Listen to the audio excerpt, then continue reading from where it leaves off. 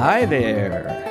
Yeah, hello there, and welcome back to Scene by Scene with Josh and Dean, the podcast where we break down the movie American Splendor scene by scene, talk about Harvey Pekar, and discuss the joys and challenges of being professional cartoonists. I'm Josh Neufeld of joshneufeld.com. And I'm Dean Haspiel of deanhaspiel.com. And today we're doing episode 17 of American Splendor of our first season of Scene by Scene. And this episode starts at minute 41, second 38, and ends at minute 44, second 31. So it begins with Joyce arriving by train, and it ends with a interesting date at a family restaurant. In fact, when we first thought about breaking down the movie, this scene actually goes a little over 7 minutes, and we've decided today to break it in half because there's so much rich stuff that does happen and sparks a lot of questions and discussion. So True.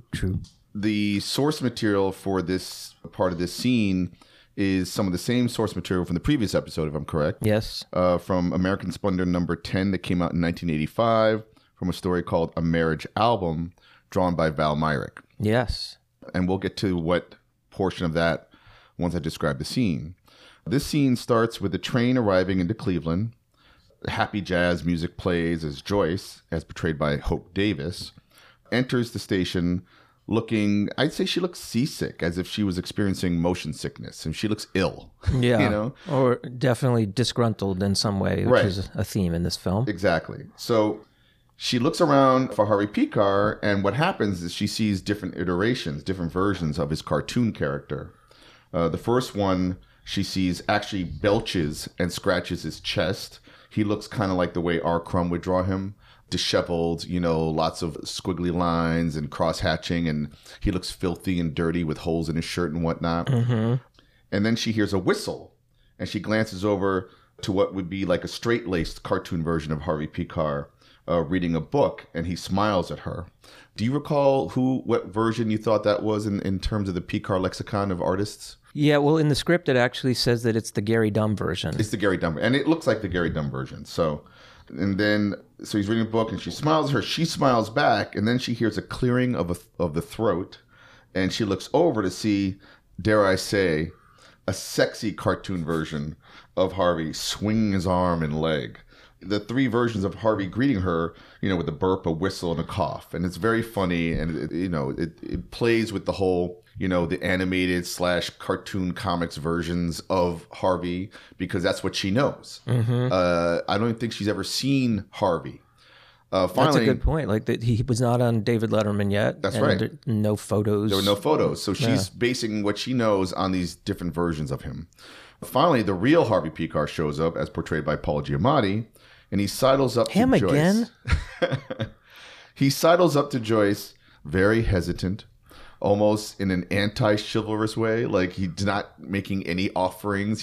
He's kind of moping, looking down, barely looking at her. When he does, he establishes that this is Joyce and he is Harvey, only to first admit that he has had a vasectomy and then wanders away. What is going on? One of the best opening lines ever. Yeah. And I think that is basically what happened. I know that this is comedy and, mixed with drama to fictionalize a true story, but I think that happened. I was wondering that, like, whether he had done a comic about him having a vasectomy earlier. I think it came up later when they adopt Danielle and all that, but I don't know. I looked around and I couldn't find anything specifically. But it's funny because it also sets up stuff for later on in the movie, as you mentioned. Yeah. But I do like the idea that he's already in the relationship, even though he just physically met her. Mm-hmm. Sizes her up. She kind of has to size him up. Like, this is what the real Harvey looks like. Right. And we can't have babies. Like, we're going to go right there. Mm-hmm. They he hasn't even courted her in any, real way, which of course is the second half of the scene. Right. But the second half of the scene starts with, the scene transitions from this very funny moment of him walking away, not even helping her with her bags or anything, into Joyce and Harvey sitting in like a family-style restaurant. Joyce is surprised that Harvey would eat in such a place, and he barks, "No, I would never eat here. I thought you would like this place, like, and so he totally got her wrong. She's getting him wrong. Right. But actually they're kind of getting each other right in a way because they're calling each other out on stuff, And they both agree that this is not the place that either of them would ever go. Exactly. But there they are anyway. And then they are because, well, he brought her there. And as they peruse the menu, Harvey admits he's a vegetarian. Well, sorta, as he says. So he says a lot of meat on this menu. Yeah. And it's interesting to me, like, I think that's the first and only time that they discuss food in that way, And I was like, and it made me wonder, and we'll talk about this in a little while, but like, what made Harvey a vegetarian, His pet cat. Oh, his pet cat, Inky. He says, ever since I got a pet cat, I've been having trouble with the idea of eating animals. Right, because he's now humanized them and whatnot. And so he can't. Okay, that's true. He did say that. I know that I have 2 cats and I eat meat often. And cats eat meat. So and cats eat meat. So we can all do it together. Joyce says she identifies with PETA and organizations like that, but professes that she's a self-diagnosed anemic. And PETA is the people for the ethical treatment of animals. Yes. That's right. And they don't like fur, and right. They're vegetarians. Right. I don't like fur either, unless I'm a caveman and I need to. Right. Yeah, which warm. Happens. On Friday nights, sometimes I'm a caveman.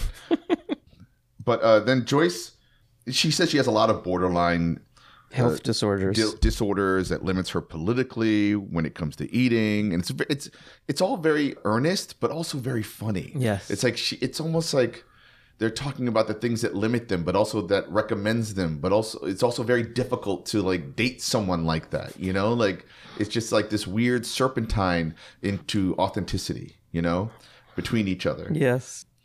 And then, of course, Harvey kind of looks at her and says, he's like, I think you're a sick woman. Yes.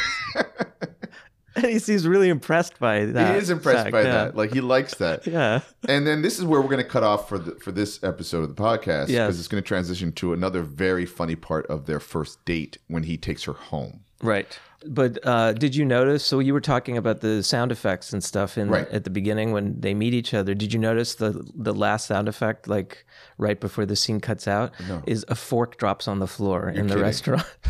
And then the waitress comes up and that's right. introduces herself. That's but right. I love that this fork drops. No, I mean, there's lots of funny bits happening constantly. Yes. And the filmmakers were brilliant at being able to see even just the things. sound design sort of stuff. Absolutely. So, I mean, that's basically the plot of this first half of the scene. And I want to know if you had any thoughts about the performances or anything they were saying or... Well, yeah, just to get back to that opening scene when she arrives. So in the original comic, the marriage album story, she arrives by plane. She's shown like wondering which version of Harvey she's going to see, which she had talked about in the previous episode when she said, sometimes you look like a hairy ape, sometimes you look like a younger Brando with wavy, stinky lines. And that was when he said, I'm an active guy, when he was clipping his toenails. So this is a callback sort of to that moment in the movie and also in the comic, because in the comic we see her in the plane with all these different versions of Harvey that have been drawn by other artists. And there's 8 versions of her, thinking about, well, which one am I going to see? Right. What does he really look like? Is he the Crumb version? Is he the Val Myrick version? Right. The Sue Cave? Gary Shamray. So many different versions already to date. Mm-hmm. And all I could think about when I'm looking at this page right now, in 1985, I was an assistant to Howard Chaykin, Walt Simonson, Bill Sienkiewicz. And I did a lot of cutting and pasting, actual physically scissors, cutting, and X-Acto knives and glue. Mm-hmm. And I'm looking at this and I'm like, oh, this wasn't drawn by Val. It does look like the actual different versions of the artists, Xerox clearly. Right. And then cut up. And it did a really good job of mashing them up together. If this is a cut and paste job, which it probably was because we didn't have Photoshop, So I did look at it from a technical point of view as right now. That's a really good point. Yeah. I did my share of that too. In fact, I don't know if you remember, but I spent one day or maybe 2 at Upstart working with Howard on an American Flag issue. Oh, funny. Because he needed extra people that day. Probably get the book out, the monthly book out the door. Yeah. So no, I was remember also you were there a couple cutting times. And pasting and drawing even some background stuff in. I think they even had their own Xerox machine, which impressed me. Yes. That was impressive back then. I love that. Yeah. And I remember that one of the reasons why they had that as well is because Howard and Walter and a bunch of those guys, that's when you would letter the pages, right? Actually have letterers lettering on, whereas today... Ken Bruzenak, right? Ken Bruzenak was on American Flag. On American John Flag. Workman was on Thor. Right. Two great letterers. Fantastic. And I remember they would send layouts or rough pencils and then indicate where the words would go. Right. And then come back, and the first thing we did was to make sure that where the lettering was erased perfectly, like any pencils, and then Xerox that several times in case we spilled ink or something messed up. Then we would have then we'd have to like be able to cut and paste the actual lettering back onto the mistake area, kind of thing. It was always like a safety kind of thing. Yeah, and like nowadays, I've drawn a lot of comics for Marvel and DC and Archie and whatnot and franchise comics. And they letter it digitally, and you feel like you're drawing a lot of extra stuff that gets covered up, and you're also guesstimating because two things: either you're slave to the script as it's currently written, if there is a script. Sometimes it's just a plot you're drawing; you don't know what the words are going to be. But let's say the words are there, right? You're guessing the space and area. I'm not going to like mock letter so I can get it, the spacing right. I just don't have that skill set and time, frankly, or worse is sometimes the writer is allowed to do an 11th hour like Hail Mary pass on the comic and can change the dialogue. Sometimes might need to add dialogue or extract depending on what you've drawn. Right. It's a really interesting, new way of doing comics. And the computers enable you to do that much easier. But you're right, like that having to draw extra artwork really chips me off sometimes. Like I since I mostly work on my own, scripts, and nowadays I at least know where everything's going to be, and I actually do like kind of block in the lettering, and then I'm like, good, I don't have to draw that part. Now I know. And so because you're going to hand letter it, that's why you do that. Okay, so I'm not hand lettering quite as often as I used to because I do have a font of my own lettering that I use. But either way, I usually block it in just so I kind of have a sense, like really quickly in blue pencil, just so I have a sense of, how much real estate is going to be used and what I don't need to draw. Because I just need to, it's actually quicker for me to block that in and even do a quick hand letter job than it would be to draw in all those areas that are eventually going to be covered up anyway. I know. I don't want to say the person's name because I want to respect them, and this is not a judgment on them. I kind of agree, but there was a famous inker who was working with a buddy of mine on a franchise comic, and the publisher insisted on digital lettering, even though the letterer, who was also an old timer, was down to like letter the pencils, and then the inker would get it and then ink what was still there, right? Yeah. And the inker refused to work on any more books where he would just ink the pencils and over render and overdraw stuff that was going to be covered up digitally. He almost felt like he needed to be paid more for doing the extra work that nobody sees. That. Right. I totally respect that. Yeah. And he lost the job because of that.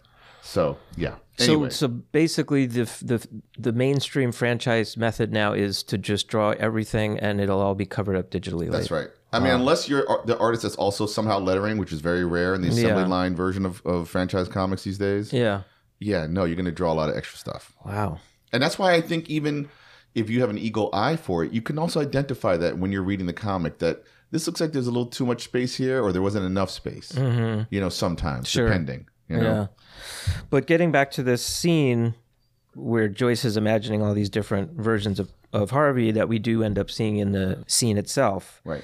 It's interesting because the script calls it out and says that the first version is a Crumb version, the one who's scratching himself. The second one is Gary Dumm. Right. And the third one was supposed to be Drew Friedman, which is interesting. Oh, because Drew Friedman had done a few American Splendors stories, but that version that actually ends up in the finished film does not look like because Drew, for those of you who don't know, Drew Friedman is known for like ultra realistic, heavily cross-hatched and detailed drawings, not really exaggerated at all, like maybe just like heads are bigger a little bit sometimes, but that version of the Harvey that's got his legs crossed and the sexy Harvey definitely doesn't look Drew Friedman. And then the other major difference is both in the script and in the original comic, Joyce arrives by plane at an airport, which I assume is what actually happened. But in the movie, they ended up shooting it that she arrived by train. Maybe it was a budgetary thing. Yeah. I mean, it and I have really to say matter. that train station looks really fake. Like it looks totally like a set. Like, did it? Yeah, with the all the letters are the same size for everything, and it just has a very I didn't notice that. Kind of antiseptic, TV show sort of feel about it, which is fine. Like it fits kind of the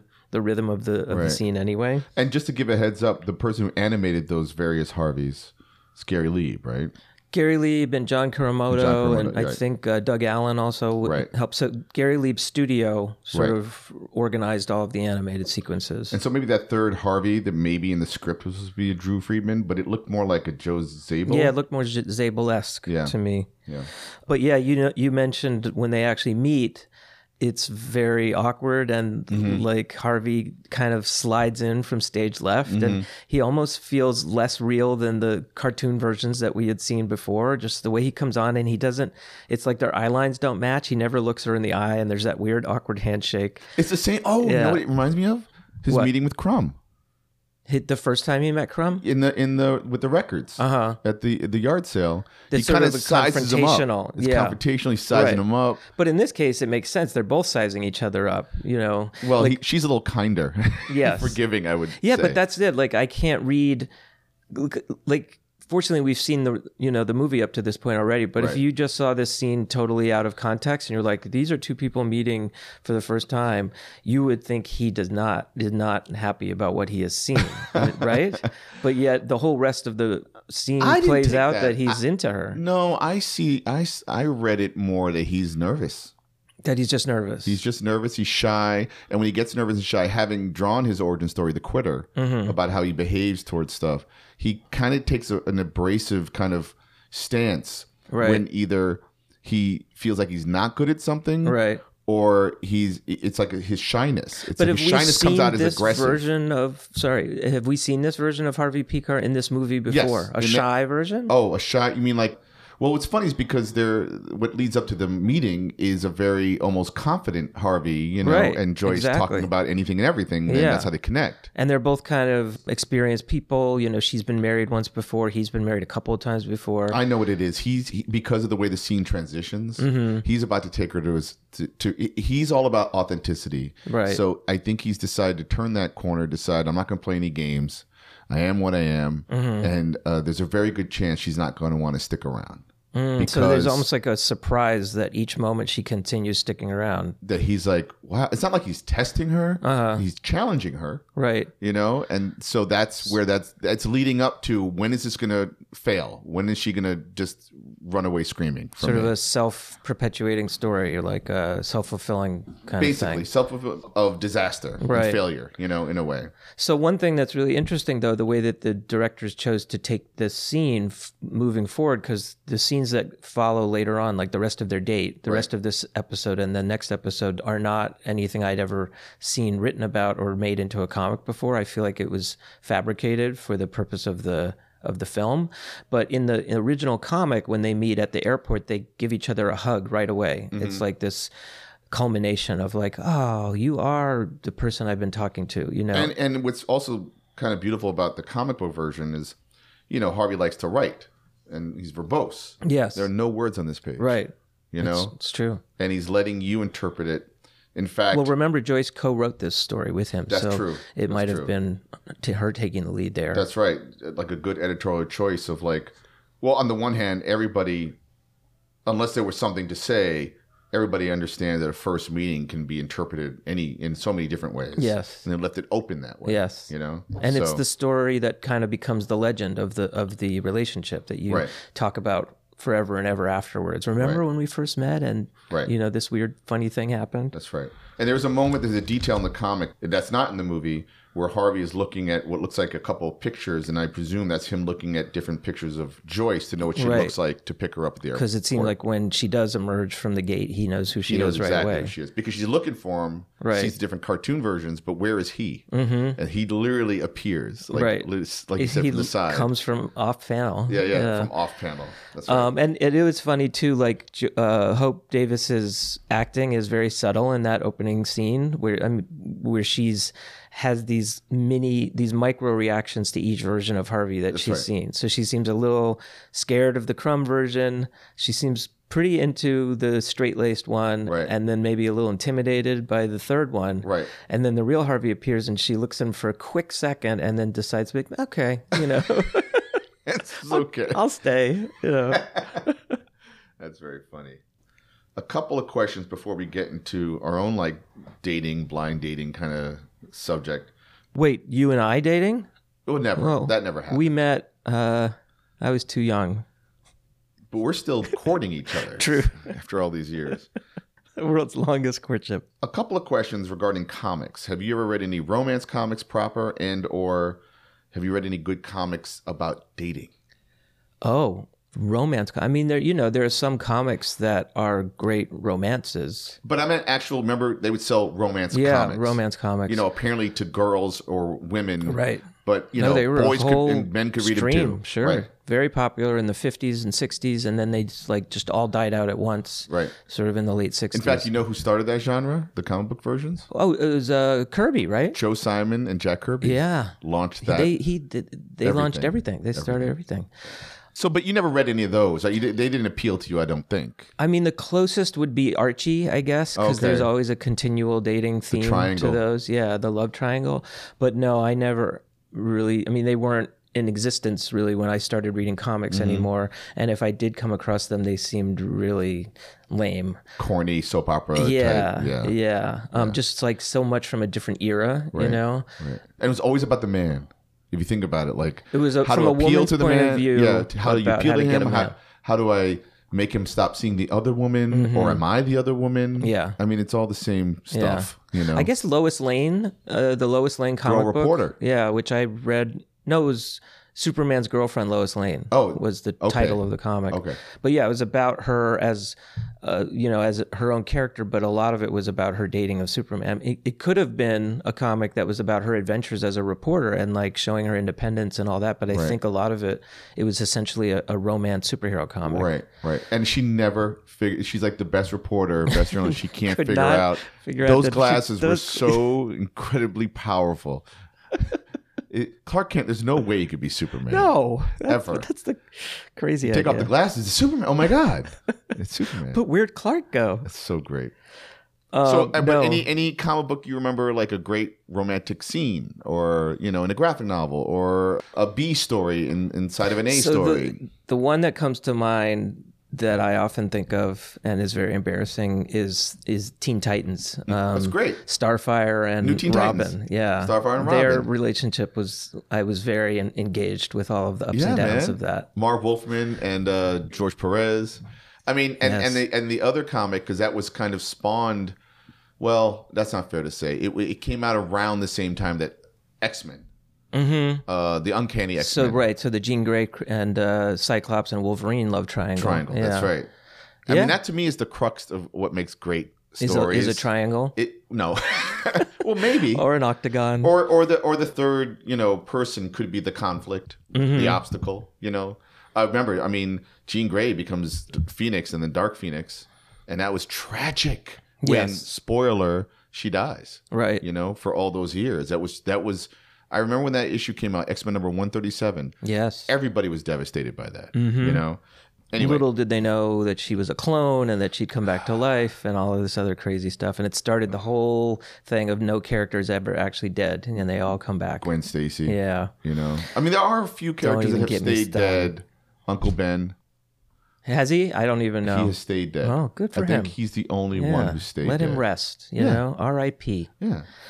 So what about you? I mean, a lot of your comics, revolve around romance. Yes. But And- your portrayal of romance is 180 degrees different from what we are seeing unfolding here. That's true. It's more cosmic, galactic, absurd, abstracted, romance. Actually, I want to talk about that next episode because that's when the Marriage Album comic actually talks about that, Right. And it relates more to what happens in the next episode. But I'd love to hear your thoughts and your approach to writing romance. I have two more questions before we dive into some blind date type stuff. Okay, but just one other thing. I just wanted to note that the restaurant that they are in is an actual restaurant. It's called Gene's Place to Dine in Cleveland, Ohio. So they allowed them to use that as a shooting location. It looks like an old Italian restaurant to me. Yeah, it has a little bit of the Italian thing. It also has a little of the TGI Friday Office Space restaurant. You remember the restaurant in Office Space? I assume you saw Office Space. Love Office Space, yeah. So, the whole thing where they're wearing all the buttons and all the flair. Like, how flair. much flair do you have? I feel like there's a little shout out to that Sure. whole environment at that place with the plastic menus Yep. and all that sort of stuff. Yep. But yeah, I also just loved, you mentioned, the little repartee they have where first he's trying to impress her and then he's like, should we go? And she's like, no, what does it matter? Who cares? Right. It's like their date is just going so off the rails. I know. But yet they both seem to think it's fine. Because they're finding each other through Right, their right. Through the things they both hate. They have presumptions, of what they both have presumptions of what makes a good date. Right. But they're both totally wrong about it because really what makes a good date is the authenticity of the two of them together. That's right? a really good point. I mean, in the end, it's not about like whether you order the right bottle of wine What or are you whether wearing? you're romantic or anything. It's like, Lipstick are you soulmates? And I think that's kind of what is coming across here is they're skipping all of the normal courtship rituals of being nice to each other Right. and doing things for each other. And they're just assessing like, this is somebody who I could spend the rest of my life with. Right. And In a way, I think you said that really well. Thank Wait, you. I just said it. But you But repeated no, but me. you interpreted my you genius. sparked me exactly. And you made it easy for the ears. Yes.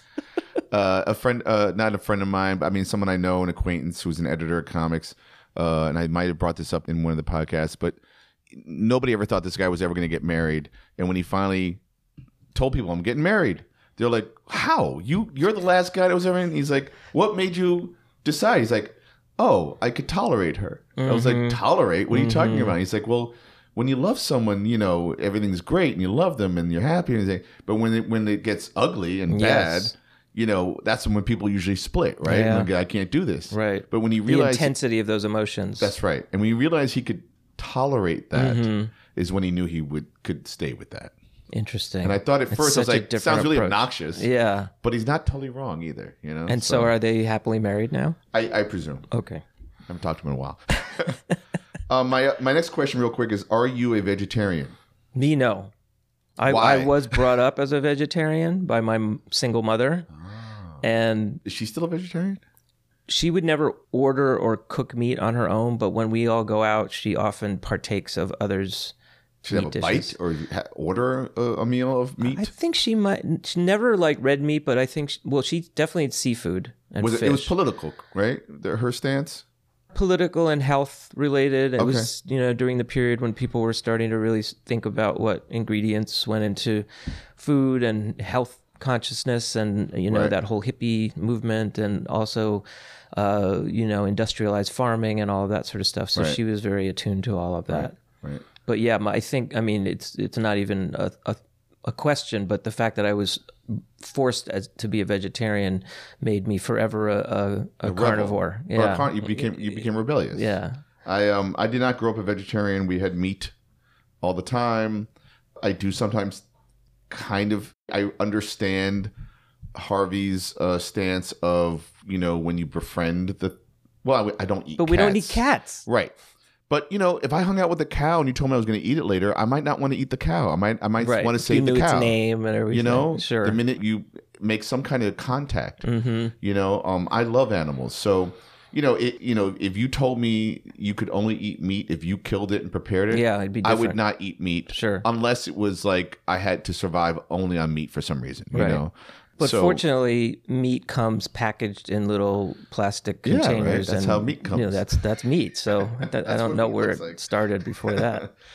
But so I'm not a vegetarian. I've been around vegetarians. I think also the thing that happened to me as a child is two things. I was introduced to fish through Mrs. Paul's frozen fish sticks, Oh yeah, good which stuff. were disgusting. But with the tartar sauce. Disgusting. Disgusting.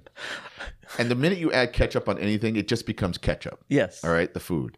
So I was not My a daughter prescribes to that theory. I'm sure. And I do like a little bit of ketchup on stuff, like a hamburger or whatever. On the French correct fries. things. That's right. So I became allergic to fish, even though I've worked in restaurants and I've had really delicious fish. I don't really eat fish. Yeah, I'm not much of a water meat eater. Water meat? Water meat. They call that water meat. That's not right. Jesus.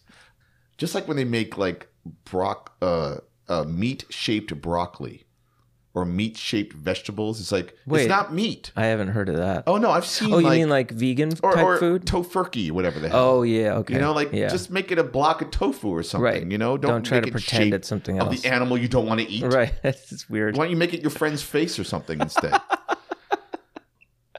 But Tonight we're eating Sam for dinner.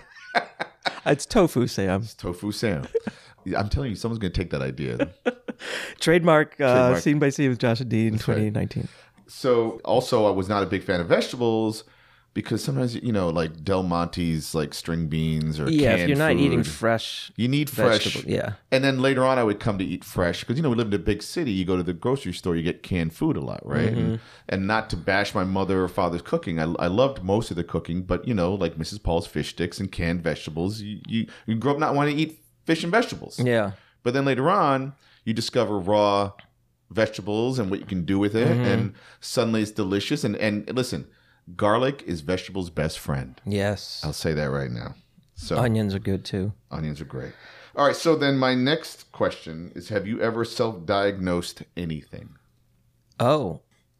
I do a lot of self-diagnosis of I don't need to see a doctor about this. This is fine. I'm just going to suffer and hopefully it'll get better. Like You mean like a basketball injury? yeah, like type basketball thing? injuries or even slight So anything various aches- types of ailments Anything and that stuff. aches in like a muscle or a skeletal aspect Yeah. or bruising. But what about like stomach stuff or head stuff? You mean like neuroses and psychosis? Well, neuroses is there's a headache, and then there's what your mind is thinking. Right. Well, I've been through enough therapy that I kind of have a handle on what disorders I suffer from. But Lucky you, Josh. Lucky you. but no, I don't have. What is it that a lot of like hypochondriacs have? They have like there's this manual of disorders Yeah. and stuff that people have and that they refer to, or there's the internet now too. I avoid all of that sort of stuff because I feel like it just leads you down dangerous paths. Well, the rabbit hole of it could take you to places you had Yeah. no idea. I don't want to be a hypochondriac. Right. I've been around and in relationships with people. I'm not saying any gender specifically. People who've been on the side of hypochondria and get nervous about any little thing that afflicts them momentarily enough that I don't want to ever go down that path. So I'm probably more the opposite. But I guess therapy has helped you because I would say that you could maybe identify some of my problems in my work, but I don't know if I could identify any of your problems in your work. Well, I keep it all very close to the vest, you know. But you know what it is. No, I don't know what it is. Oh, okay. But you know what not to do? I guess so. How not to behave? I try my best. Right. Have I ever self-diagnosed anything? I'm sure I have to a certain extent. I feel like I'm diagnosing other people all the time, in my head at least. Mm-hmm. And I think as you get older and you've been around people enough that, you know, you probably have your own idea, you know. Right. I feel like you're hearkening to a future scene where Joyce sort of diagnoses you're right. a number of different You're right. And we'll get folks. to that. Yeah. So the thing I was referring to was the DSM, the Diagnostic and Statistical Manual of Mental Disorders. Well, I didn't guess know is about one of that them. until just now. And now I know about it. And I'm upset. 'Cause it means I may look I at think there's more. I think there's more than just mental disorders. It's for all sorts of things. Sure. But yeah, I'm definitely, you know, apple a day keeps the doctor away and try not to dwell on things. But it's funny. I was having some digital issue the other day, and you helped me out. And you're like, "Well, why don't you just go on the internet and there's YouTube videos for everything?" Yeah. And like, I just didn't want to. I just wanted you to help me. You know, like I didn't want to do I it. could tell that, which is why I was trying Like, to make it Why as don't you do difficult it, as Dean? possible. But I do feel people do that all the time for medical and mental Yeah. stuff. Here's the And YouTube that's video where for 2 it's- minutes. I don't feel it's helpful. Agreed. Yeah. So can I ask you about Hope Davis? Or do you want to talk about her? I mean, I would love to feel talk like- about Hope Davis. I mean, I think this is the first time I knew about her was through this movie. I know she had done another movie that I really She enjoyed. had been in About Schmidt, the Jack Nicholson film. I don't remember her She in plays that. his daughter. Oh, okay. His character's daughter in that film. Okay. And that was just before this one.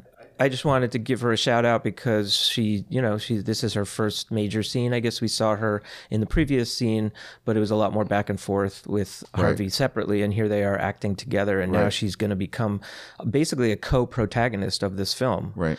And she got a lot of acclaim for this role. She was awarded a New York Film Critic Circle Award, and she was nominated for a Golden Globe for Best Supporting Actress for this movie. Mm-hmm. And yeah, like you, I didn't know much about her, but I feel like anytime anyone mentions her name, everyone's like, oh yeah, Hope Davis. Mm-hmm. She's done a lot of theater, indie film, and TV. But I have to say, I haven't seen a ton of stuff with her in it. So you'll see her in stuff, and she's usually, I don't know if she's been the lead in a lot of stuff. Mm-hmm. I know last time I've seen her was in a TV show called Wayward Pines, right? Which was like 3 years ago. I'm sure if you IMDb her, she's a working actress. Sure, yeah. But you're right. She's just kind of like, I hate to say it might be her last. She's most known probably for this role. Mm-hmm. Which is a while ago. Which is a while ago. Yeah. But she also does a lot of like indie stuff and theater that is, I feel like, is a little bit outside of our purview. So it may be that in that world she's considered, one of the greats. But just about her performance as Joyce, I'm someone who knew Joyce and Harvey both before this movie came out. And I actually even collaborated with Joyce Brabner on a couple of projects, again, before this movie came out. Right. And so I got a pretty good sense of what she's like and who she is, and had met her in person a few times before the movie. So what do you think of Hope's portrayal of her? So that's the thing, is I'm still, like, in a sense, I kind of accept it. Like, that's Joyce Brabner on screen. But there's something, it's her own interpretation, just as you've talked about. Paul Giamatti's interpretation of Harvey is not like spot on. He's not doing an impression of Harvey. He is acting, he's created his own character. And I feel like that is what Hope Davis does here as well. And I think that's really smart of the actors to do. Yeah. Because you don't want to ape somebody. You don't want to like, oh, you said it just the way they said it. And then they don't necessarily embody their version, their digested version of that character, that they can spit it back out at you, right? And not be doing, something that's just imitating, that's more like encapsulating, So. Yeah, and because we've seen this scene a couple of times, I've started to like kind of recognize and appreciate the little nuances of the way that she plays these scenes that make me appreciate it a little bit more. But I have to say, I'm almost like, at first I was so thrown off by her hair in the movie, like the wig, which to me looks like such an obvious wig. Sure. That was like all I was seeing was like the haircut. Sure. But now that we've seen it a couple more times, I'm now you're looking more at the performance and the nuances. Right. And she really is. I mean, it's a tough thing. She's coming in like halfway through this movie and has a very strong character and very strong personality, and the audience has to accept her as well. And that's a tough job for anyone to come in and do. And then we're going to meet another character soon, Toby Radloff, who's another like strong character. It's like the people that Harvey met and then stayed in his life were all interesting kind of misfits, in a good way. Yes, that's exactly the right term. And it's almost like he collected, or maybe they collected him. I don't know, and to me, that's also the beauty of this film, is to kind of spotlight that, And did you know that Hope Davis plays another comic book character in another movie? Who? She's Tony Stark's mom in that's right. Avengers. That's right. Yeah. I remember that. Yes. I'm not sure if that was in Civil War or one of the Iron Man movies, but she does play. It might be in Captain America. Might be Civil War. Because I remember Iron Man's father helped create Captain America. Right. So maybe she's in that part. And it was Bucky who I think assassinated Tony Stark's and that would parents. be in Civil War. Yeah. Yes. Everybody go see these movies. Yes. They're great. They're very little known movies made by a small company. That's right. But yeah, they're about superheroes and whatnot.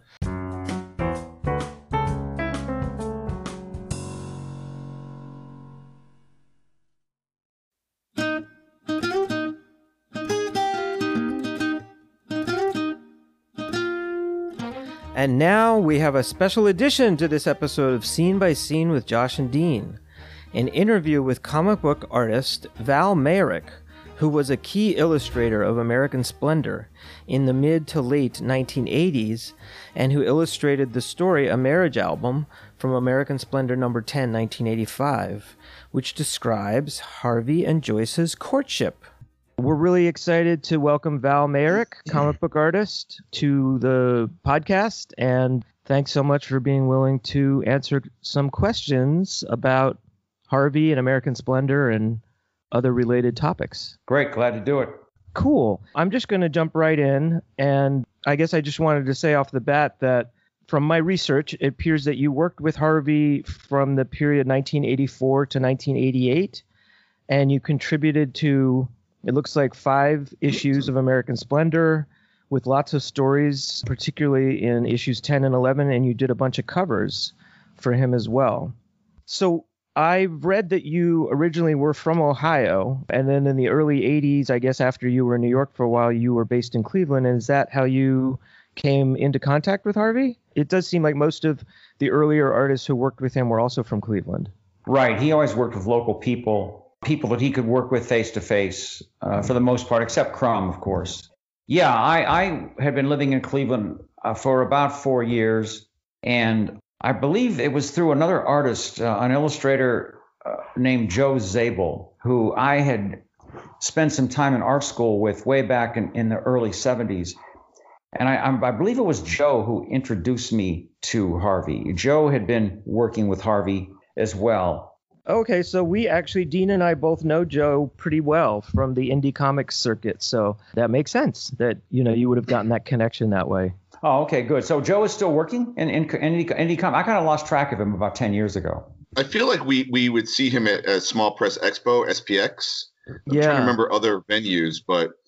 Yeah, and I think he was doing mystery comics for a while, and then he got into 3D computer comics, but we definitely bonded about the, both working for Harvey thing. Val, when you start working for Harvey, were you aware of his comics? Did Joe turn you on? Like, what got you into wanting to draw for Harvey and, draw memoir type comics?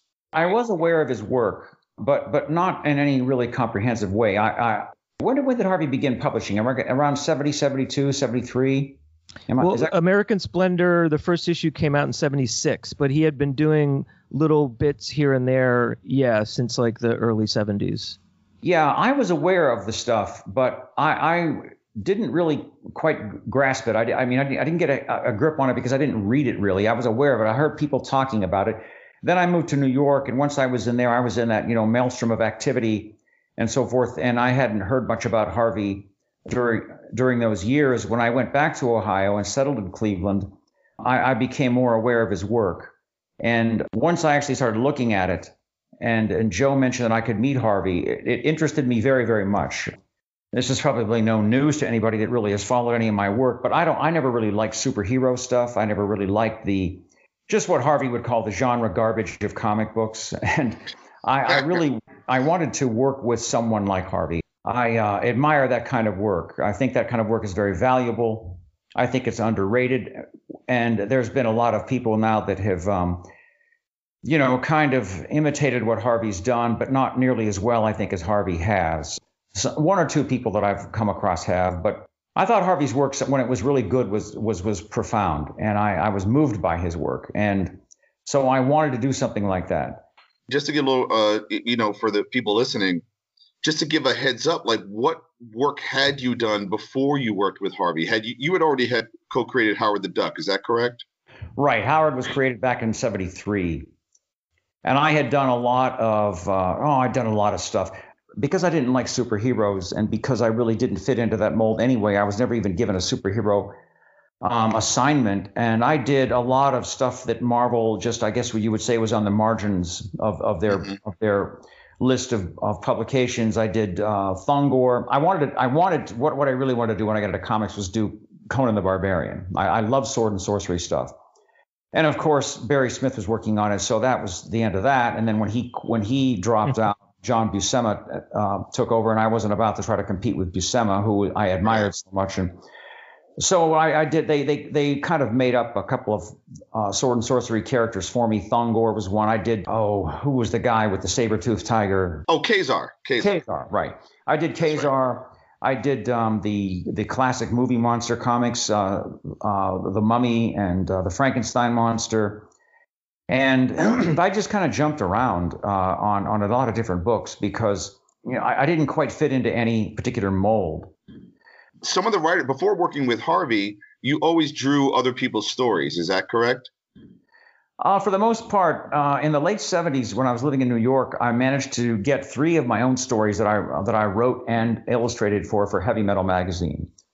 And they were full-colored, full-painted stories. I really was able to stretch in that and do what I wanted. And the way Heavy Metal was, the editorial policy for Heavy Metal at the time was such that the stuff I wanted to do fit in. It probably wouldn't fit in now, but it did then. I really liked doing that, and I always tried to come up with stuff that I thought might work in comics, but I never really was. Another, confession here is I was never really a comics fan. I wanted to be an illustrator, and there were certain genres that I wanted to illustrate, and comics was pretty much the first thing that broke for me that enabled me to do that. I mean, when I got into comics in '72 and met Dan Atkins and Craig Russell, I didn't even know there was organized fandom. I didn't even know what that was. I didn't know there were huge conventions taking place in New York once a year.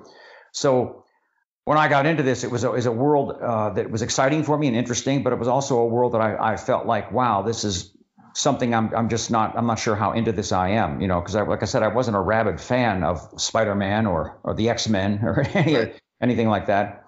Val, you're reminding me that I think it's almost a tradition for a lot of people who worked in comics early on, like in, even from the 30s through the 70s, that it was always felt like it was a secondary job or a secondary career for a lot of artists and illustrators that wanted to get real work, but then settled for comic book work in a lot of ways.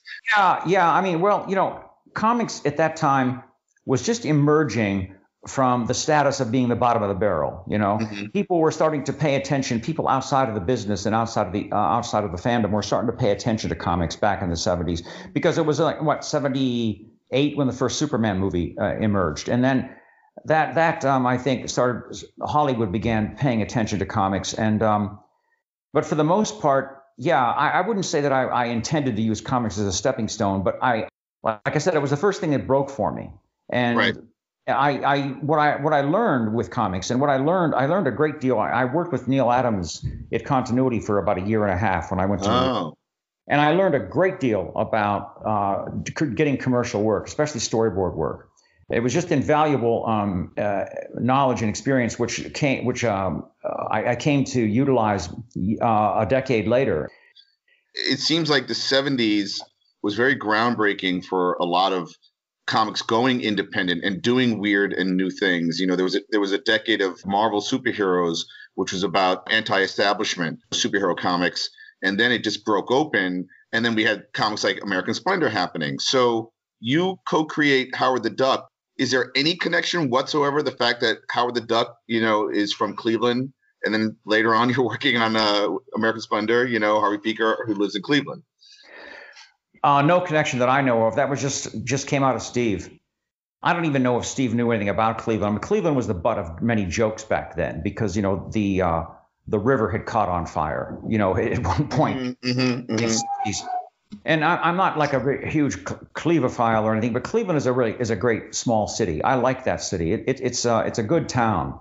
If you live there for any length of time, you find there's a lot going on that's really interesting. I've lived all over the country, and I still have somewhat of an affection for Cleveland. I hate the climate. I mean, I'll never move back there. My son is a doctor, and he works there, and at the University Hospitals of Cleveland. And I visit him, and when I was living there, I did a lot of regional theater work. I used to be an actor, and Cleveland holds some fairly fond memories for me. But anyway, why Steve chose Cleveland, I have no idea. And the fact that Harvey's in Cleveland, totally unrelated. It wasn't almost called Harvey the Duck. No. Okay, so you split, you go back to Ohio, correct? Right. And at some point you met up with Joe Zabel. You're aware of American Splendor, the comic. And as you said earlier, it looked like something that was important, right? Like an important kind of comic that had emerged. in the 70s or the mid 70s, and you decided you wanted to illustrate some stories. So what was it like meeting Harvey? Did you actually physically meet him or on the phone? Like how that all happened? No, I physically met Harvey. Harvey wanted to work with people face to face, if at all possible. I would meet with Harvey every time that he had a story idea. We would meet. He would go over the story with me. He would have little stick figures written on just typing paper, just Right. scrawled on there with all the captions and balloons that he needed to be there. The number of panels per page that he felt was necessary. And then let me run with it. As long as all the words were there and as long as the story was being told the way he wanted it to be told, if I wanted to change a POV or do a close-up or a long shot of something, he left that up to me. How do you respond to your artwork? Because I have a quick story where I tried to show, I sent him some of my artwork unsolicited, and because I was pursuing superheroes as well as, kind of an indie style, I always was worried that he would reject me because I had superhero leanings, and you had actually been published by Marvel Comics and, created a character for Marvel. How did you respond to your artwork when you first saw it? Well, he was very skeptical at first, very skeptical. He and his wife Joyce came to my studio. I had a studio space in outside of Cleveland in a place called Lakewood, and Harvey came to the studio, and I had a lot of my artwork hanging on the walls there. That was a lot of non-comic book stuff. I had some stuff of some drawings of some Vietnam soldiers. It was a very very documentary style of drawing, and he looked at that and we talked, and he wanted to make it very clear that he wanted no indication that I was a Marvel artist. He wanted himself to look like himself. And Joyce made it very clear she didn't want to be glamorized. And I said, look, guys, I got you. I don't worry. And I did the first story, and he was sold. He saw right away that I wasn't going to cross any boundaries, that I was going to give him what he wanted. So it sounds aesthetically, y'all were on the same page, because again, you were not as, you didn't dig superheroes as much either. They didn't want to look like superheroes, although you did have leanings toward fantasy, as you said previously. Yeah. But this obviously, scratched a certain itch that I don't know if you were looking for, but you were able to immerse yourself in and be able to work on this, and then getting covers as well. Was Crumb also contributing to the issues that Val drew at the time? Not very much at that point.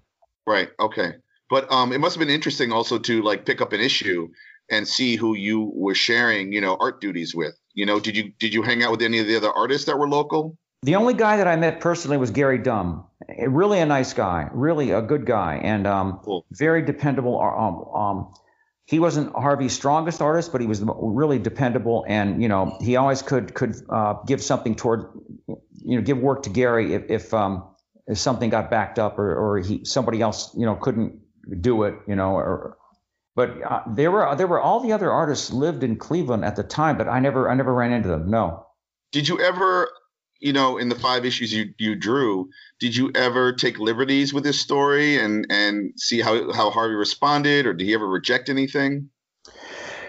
No, not at all. I'm a very collaborative guy. Having been an actor, unless you're a stand-up comedian or you're trying to do one-man shows all the time, you really have to work with people on stage or in a film or a TV show. You've got a director who ultimately, it's not a democracy. Ultimately, the director is going to have the final word. You've got other actors that you want to be on the same page with. You want to make sure that they understand where you're coming from and you understand where they're coming from.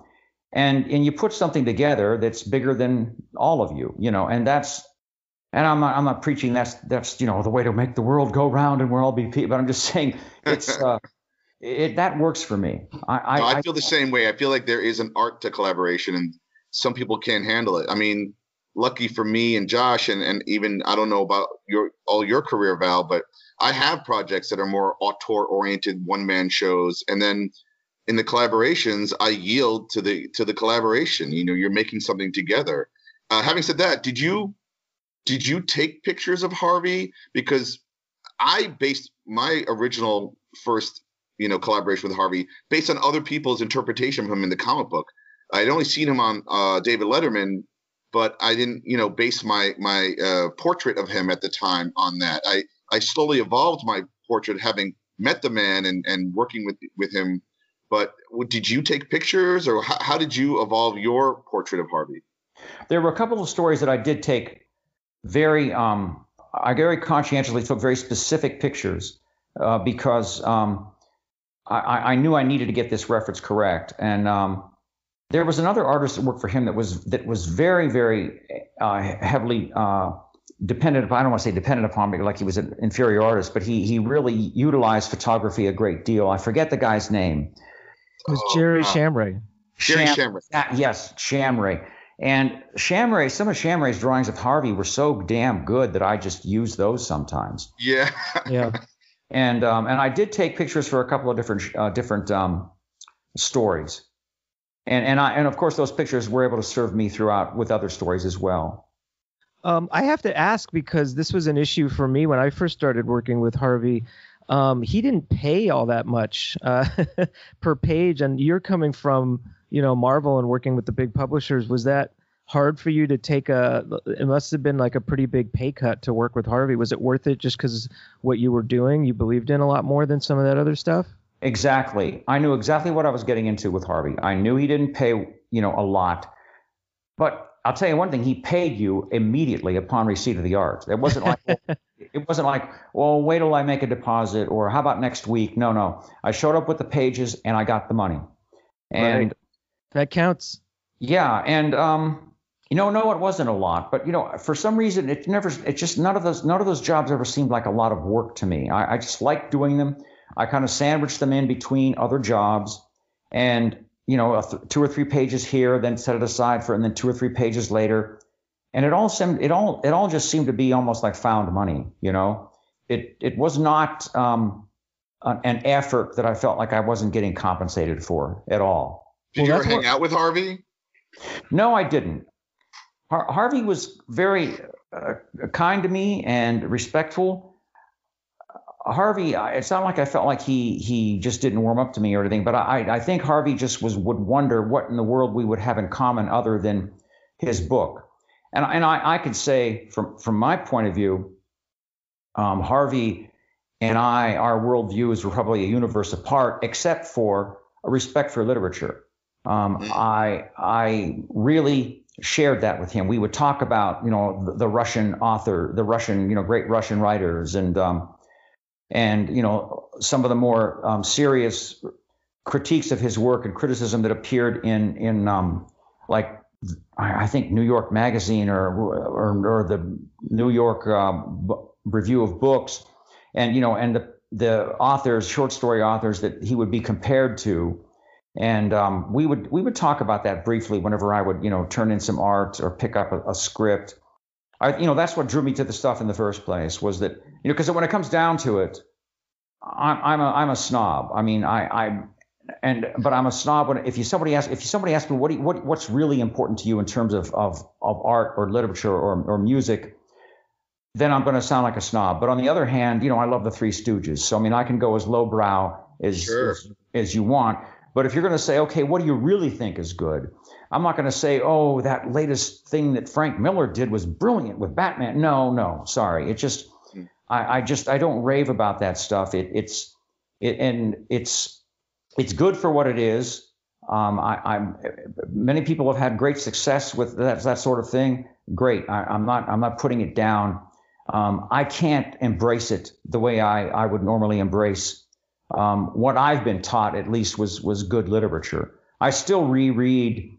I mean, I try to read, contemporary stuff. Some of it's okay, and some of it's pretty good. But for the most part, I always find myself going back and rereading short stories by Fitzgerald and Sherwood Anderson and Jorge Luis Borges. All these people, which I think just get into a deeper well. If I could just switch gears and get to the connection with the movie, which I assume that you saw. Yes. So you did a story called A Marriage Album, which was a collaboration, might have been the first collaboration between Joyce and Harvey. that you illustrated.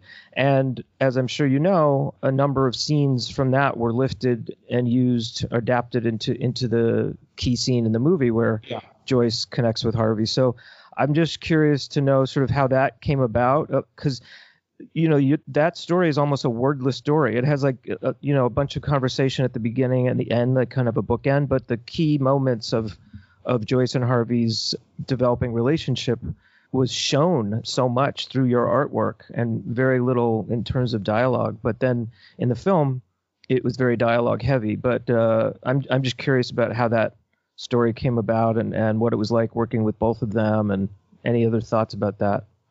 Well, the story came about. I mean, Harvey just approached me to do that story the way he did with any other story. Here's the story. And I think the only difference was that, Joyce was collaborative on it as well, and was contributing things. And, I don't know if you know Joyce. Have you met Joyce? Do you know Joyce? Yeah, we both know her pretty well. Yeah. Joyce can be a little grating, at times. And Joyce was, being extraordinarily, now don't do this and make sure you do that. And don't do, in fact, I can recall where she was going on about something and she was, I was in one spot and she was like 3 or 4 feet away from me, and then Harvey was behind her, and Harvey was just like waving his hands like, oh man, I wish he'd shut up. And finally it would be, Joyce, leave Val alone. He knows what you're talking about, and, but other than that story was, it obviously meant something to him. Harvey had been married twice before. And I think that despite some of they're both strong personalities, but despite that, I think Harvey realized this was the most important relationship in his life, and he wanted to tell that to the people that read his stuff. He wanted to be very forthright with that. That's really insightful. I like that. Oh, thank you. Yeah, like I said, I never hung out with Harvey, but the thing about Harvey is he has absolutely no pretense. Mm-hmm. There's no mask at all. There's no social Harvey and then the personal Harvey, at least that I could tell. That's absolutely right. Yeah. But yeah, they also, one of my covers was also in the movie as well. And I found that movie to be really charming and really, really, really hit the right notes with Harvey as far as Harvey's life is concerned. I think he was pretty satisfied with it. I certainly thought it was marvelous. Did you have any knowledge of it being in production, or like did they contact you at all regarding that particular scene, or what was your sort of awareness of the movie as it was in production and then when it came out? I was not privy to anything. I had heard rumors about it, and then somebody sent me something on email regarding it. I don't know if I contacted Harvey and asked him what was up with that or not, because I hadn't worked for Harvey for quite some time at that point. I was living in Oregon at the time and hadn't talked to Harvey. I saw Harvey at a San Diego con in 2003, and that was the last time I saw him in person. And at that point, he had already done the book with our cancer year, Frank Stack illustrated. And at the time, I think most of his work was being done. Most of his stories were being illustrated by Stack at the time. I mentioned to him that I'd love to work for him again, and he said, "Yeah, I'll keep that in mind." But I never heard anything. Why did you only do 5 issues at the time? Like, when you did your last story, was there any reason that you stopped drawing American Splendor, or you just had other gigs? I don't remember exactly, and I do recall that in the late 80s, I was going through some personal stuff myself with a divorce, and I wanted to leave Cleveland and go to the West Coast, and that precipitated some problems in my marriage, and I think it was things like that were keeping me. I just wanted gigs that made money, because I was planning to leave town and change my life pretty profoundly. So right. I'm now that you asked me that, I really never thought about why I stopped working for Harvey, but I'm sure that had something to do with it. Sure. Yeah. So when you saw the movie for the first time, was it kind of a thrill to see that scene brought to life, and did it bring you back to working on that story? Yes, it did. But I'm telling you, the one that really impressed me and moved me the most was the Alice Quinn story. I'm so glad they chose that one, because that Alice Quinn story was that was one of the first stories of Harvey that I read. And when I first met him, I told him, I said, this is really brilliant. This is so simple but so deep. And he goes, yeah, well, thanks, but I'm really glad that, I don't know if it was his choice or the director's choice, the filmmaker's choice to use that story, but I really was glad to see that. Yeah, I agree with you. That was actually the scene right before your scene. So yeah, exactly. Just what we're talking about, that scene, and both comparing, the original story illustrated by Sue Cavey with the way that they pulled it off in the film, and they really captured it. I have an amazing anecdote about Harvey and Howard the Duck. Yes. It was in the late 80s, maybe the mid 80s. An editor from Marvel, Jim Salicrup, called me up. And he said, listen, Val, I've got a great idea. I said, okay, what? He said, well, Harvey's from Cleveland, and you live in Cleveland now, and Howard the Duck's from Cleveland. And I think it would be a great idea for you and Harvey to work on a Howard the Duck story.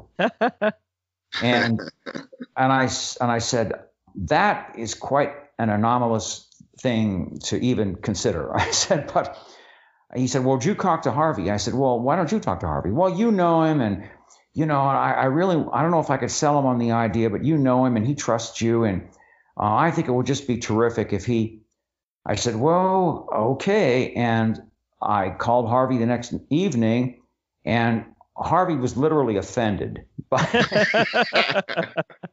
He said, I don't do that kind of stuff. What are they talking about? I hate this, and so he just made that very clear that he had no interest in this. He said, and I called Salicrup the next day. I says, Jim, it's a no-go. I mean, it's just a non-starter. Harvey feels like this is not at all what he's about. He doesn't want to have anything to do with it. He goes, yeah, but you've got it. And he said, yeah, could you please try one more time and blah, blah, blah. And I said, all right, one more time and that's it. I said, I don't want to totally alienate myself from Harvey, So I called him again, and he just said, do you realize that would make me seem like an opportunist of the first water? I can't do this. This is not what I'm about. That Salicrup guy's going to get himself into big trouble. If he would hire me, I'd tell him they're all full of shit,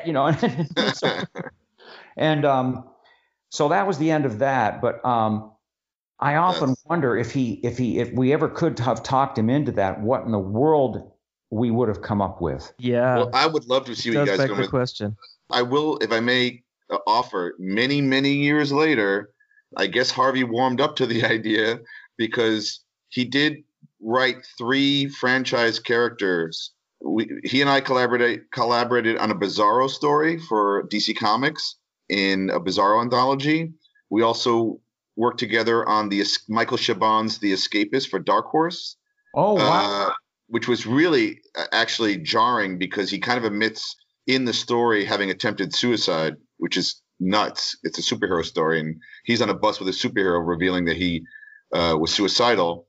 And then the third one, which I'm really bummed out about, was he wrote The Thing of the Fantastic Four about being Jewish, and it's Harvey and The Thing talking on the street. And I believe Ty Templeton drew that for a Marvel anthology. And The Thing is my favorite character, and I wish I had drawn that story. But Ty did a great job.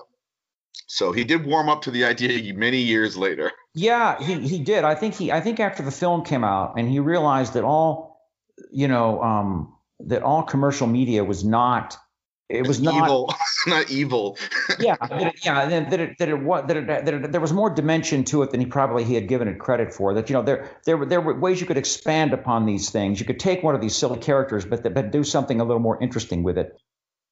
As time goes on, as I get older and reflect back on people I've known in my career, he is definitely one of the more interesting and the more just enigmatic people I've ever known. Really, I mean, like I said, he is. When Harvey, you get what you see. But on the other hand, what made that guy, commit himself to that work for virtually, for so long, he went really unrecognized. And, working that drudgery of working as a file clerk, that could be soul killing if you didn't have something going for you underneath, which he obviously had. Absolutely. Well, listen, this has been wonderful, and thanks for sharing your stories about Harvey and American Splendor and some of your career. Thanks so much, Val. My Your pleasure. insights And into working with Harvey were really, really interesting, too. Yeah, my pleasure. Harvey is someone that should be talked about and not forgotten. I was only too happy to do it, believe me. Well, that was very, very cool of Val to join us. And now back to the episode. All right, so then let's end this podcast talking about blind dates. Blind dates. Okay. You want to hear about... Well, do you have any kind of fun blind dates? I have one that I'm going to actually read to everybody. Oh, yeah. I want to hear that. That's fun. But did you want to talk about not necessarily blind date, but a very important date me and my mother were on? Do you want to start with that? Yeah, so funnily enough, you and your mother were on my first date with my wife, Sari, which is so surreal to think. And I feel like your mom also was on a subsequent date that I had with Sari. Because when Sari and I, my wife, Sari Wilson, the accomplished novelist, were first dating, we actually both worked at The Nation magazine. And what were you doing? What was she doing? I was an employee there working in the business side, selling back issues and T-shirts and doing a lot of general office stuff. And she was an intern, an editorial intern working on the editorial side. And we met. We both had gone to Oberlin College. And you used your position of power. I used my position to, force her into a romantic relationship. Me too. And no, we were friends. We became friends, and then we hung out a little bit here and there. And then she and I went on dates, but they were like friend dates. You know how it is. Yeah. So Sari and I, after becoming friends, we decided to go out. And I guess I wanted to make it a little easier on myself, not make too much pressure on her, and also combine it with her meeting some of my friends. So I don't remember how it all worked out, but you and I were going to meet up, and she came along, and your mom was in town. Do you remember the details? I don't remember why I was on your first official date with Sari, although sure, why not? Maybe that speaks to our friendship in some way. Yeah, I mean, we often met each other's girlfriends, obviously, and but a first date would all where go out together. Did you know is your first official date? You said you'd been going out as friends. I think I thought about it that way, and I don't think Sari did. Did something happen at the end of the date that made it like, oh, we're dating now? No, definitely not. Definitely not. Okay. It was the first time that I think we took it beyond the offices of The Nation magazine and said, let's go out and do something, right. So in my mind, that was a big deal. To Sari, probably it was like, yeah, whatever, Right. Going out with some coworkers. Sure. And because my mom knew you growing up. Right. I've known your mom since I was 14, 15 years old. I don't remember. She was probably living in the Catskills at the time, was probably in the city. Let's go eat lunch. Oh, dinner, and there's Josh, and was that the first time I met Sari? Curly-haired girl. Yeah, that was the first time you met her as well, okay. I So believe. then you were just probably introducing us to this girl you liked. Yeah. Kind of thing. Yeah. So that's probably what the sensibility behind it all was. Right. And it just turned out in history that was your first official Exactly. date. Got it. So, Okay. and it became a source of loving joking that your mom would pull on me once in a while. She'd be like, Josh, I remember I was on you and Sari's first date, That's right. But yeah, it was a good thing you guys were there, because since I was in sexy Harvey mode, That's right. having you guys as chaperones. I remember you were swinging your leg and your arm a lot. Whistling, coughing. Belching. But I do all that anyway. That's true. Yeah. Was there any other instances of blind dates or kind of like... Yes. So before all this, before Sari came along, just to make sure everyone knows that, when I was at The Nation magazine, this political journal of literary progressives, they had a classified section in the back, which is, the tiny little type ads for all sorts of various things and trading stuff pet back sitters. and forth, all of that sort of stuff. They even had a personal section. And so this was where, these lonely progressives could meet up with each other and create lots of other little progressives. So I would, being a single, hip, young, swinging Nation employee, was But identified as lonely by your staff members. well, it was just required. Yeah. Okay. It's part of the job description. Yeah, I was, I'd moved back to New York. I was single, young in the city kind of thing, but having trouble meeting folks. Being a shy, sort of reclusive type. Because you had gone to Oberlin.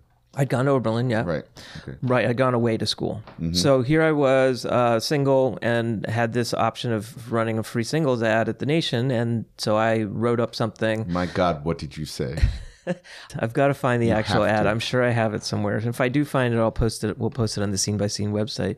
But it did mention something about dancing to funky music. And I remember I put that in because all the other ads were so dry. You know, they were like, well, I'm someone who, you know, I'm a red diaper baby who's, God, you know, Josh, I hate this. loves to read the lives of Mao, and you know. No. So anyway, no. I made mine a little more. And they probably wanted to do had a little long more walks. energy. They wanted long Yeah, walks, and you wanted to dance. Always, yeah, exactly. There's the difference. So yeah, I posted that in there, and it became something that like everybody at the Nation knew about and enjoyed. They were rooting for you. Yeah, they were rooting for me, exactly.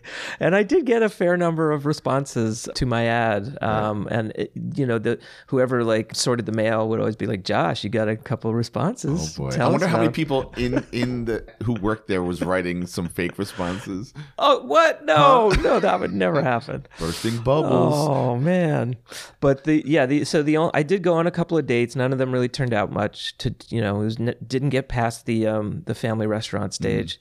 But the one response I did get that I didn't even have the courage to respond to was from like a 45-year-old woman. I was 20 or 21, telling me that she, you know, would enjoy those funky dancing and could teach me a few things about the arts of love. Gosh, that's the comic I want to read. I definitely have her letter somewhere, so maybe I can dig that one up too. How old do you think she is now? Well, Or is she even alive? yeah, I mean, gosh, it's hundreds of years ago. But what about you? Do you have any similar sort of dating experiences? I remember when Nerve.com started. Yes. And that was crazy. I remember going on a lot of different, could you call them dates?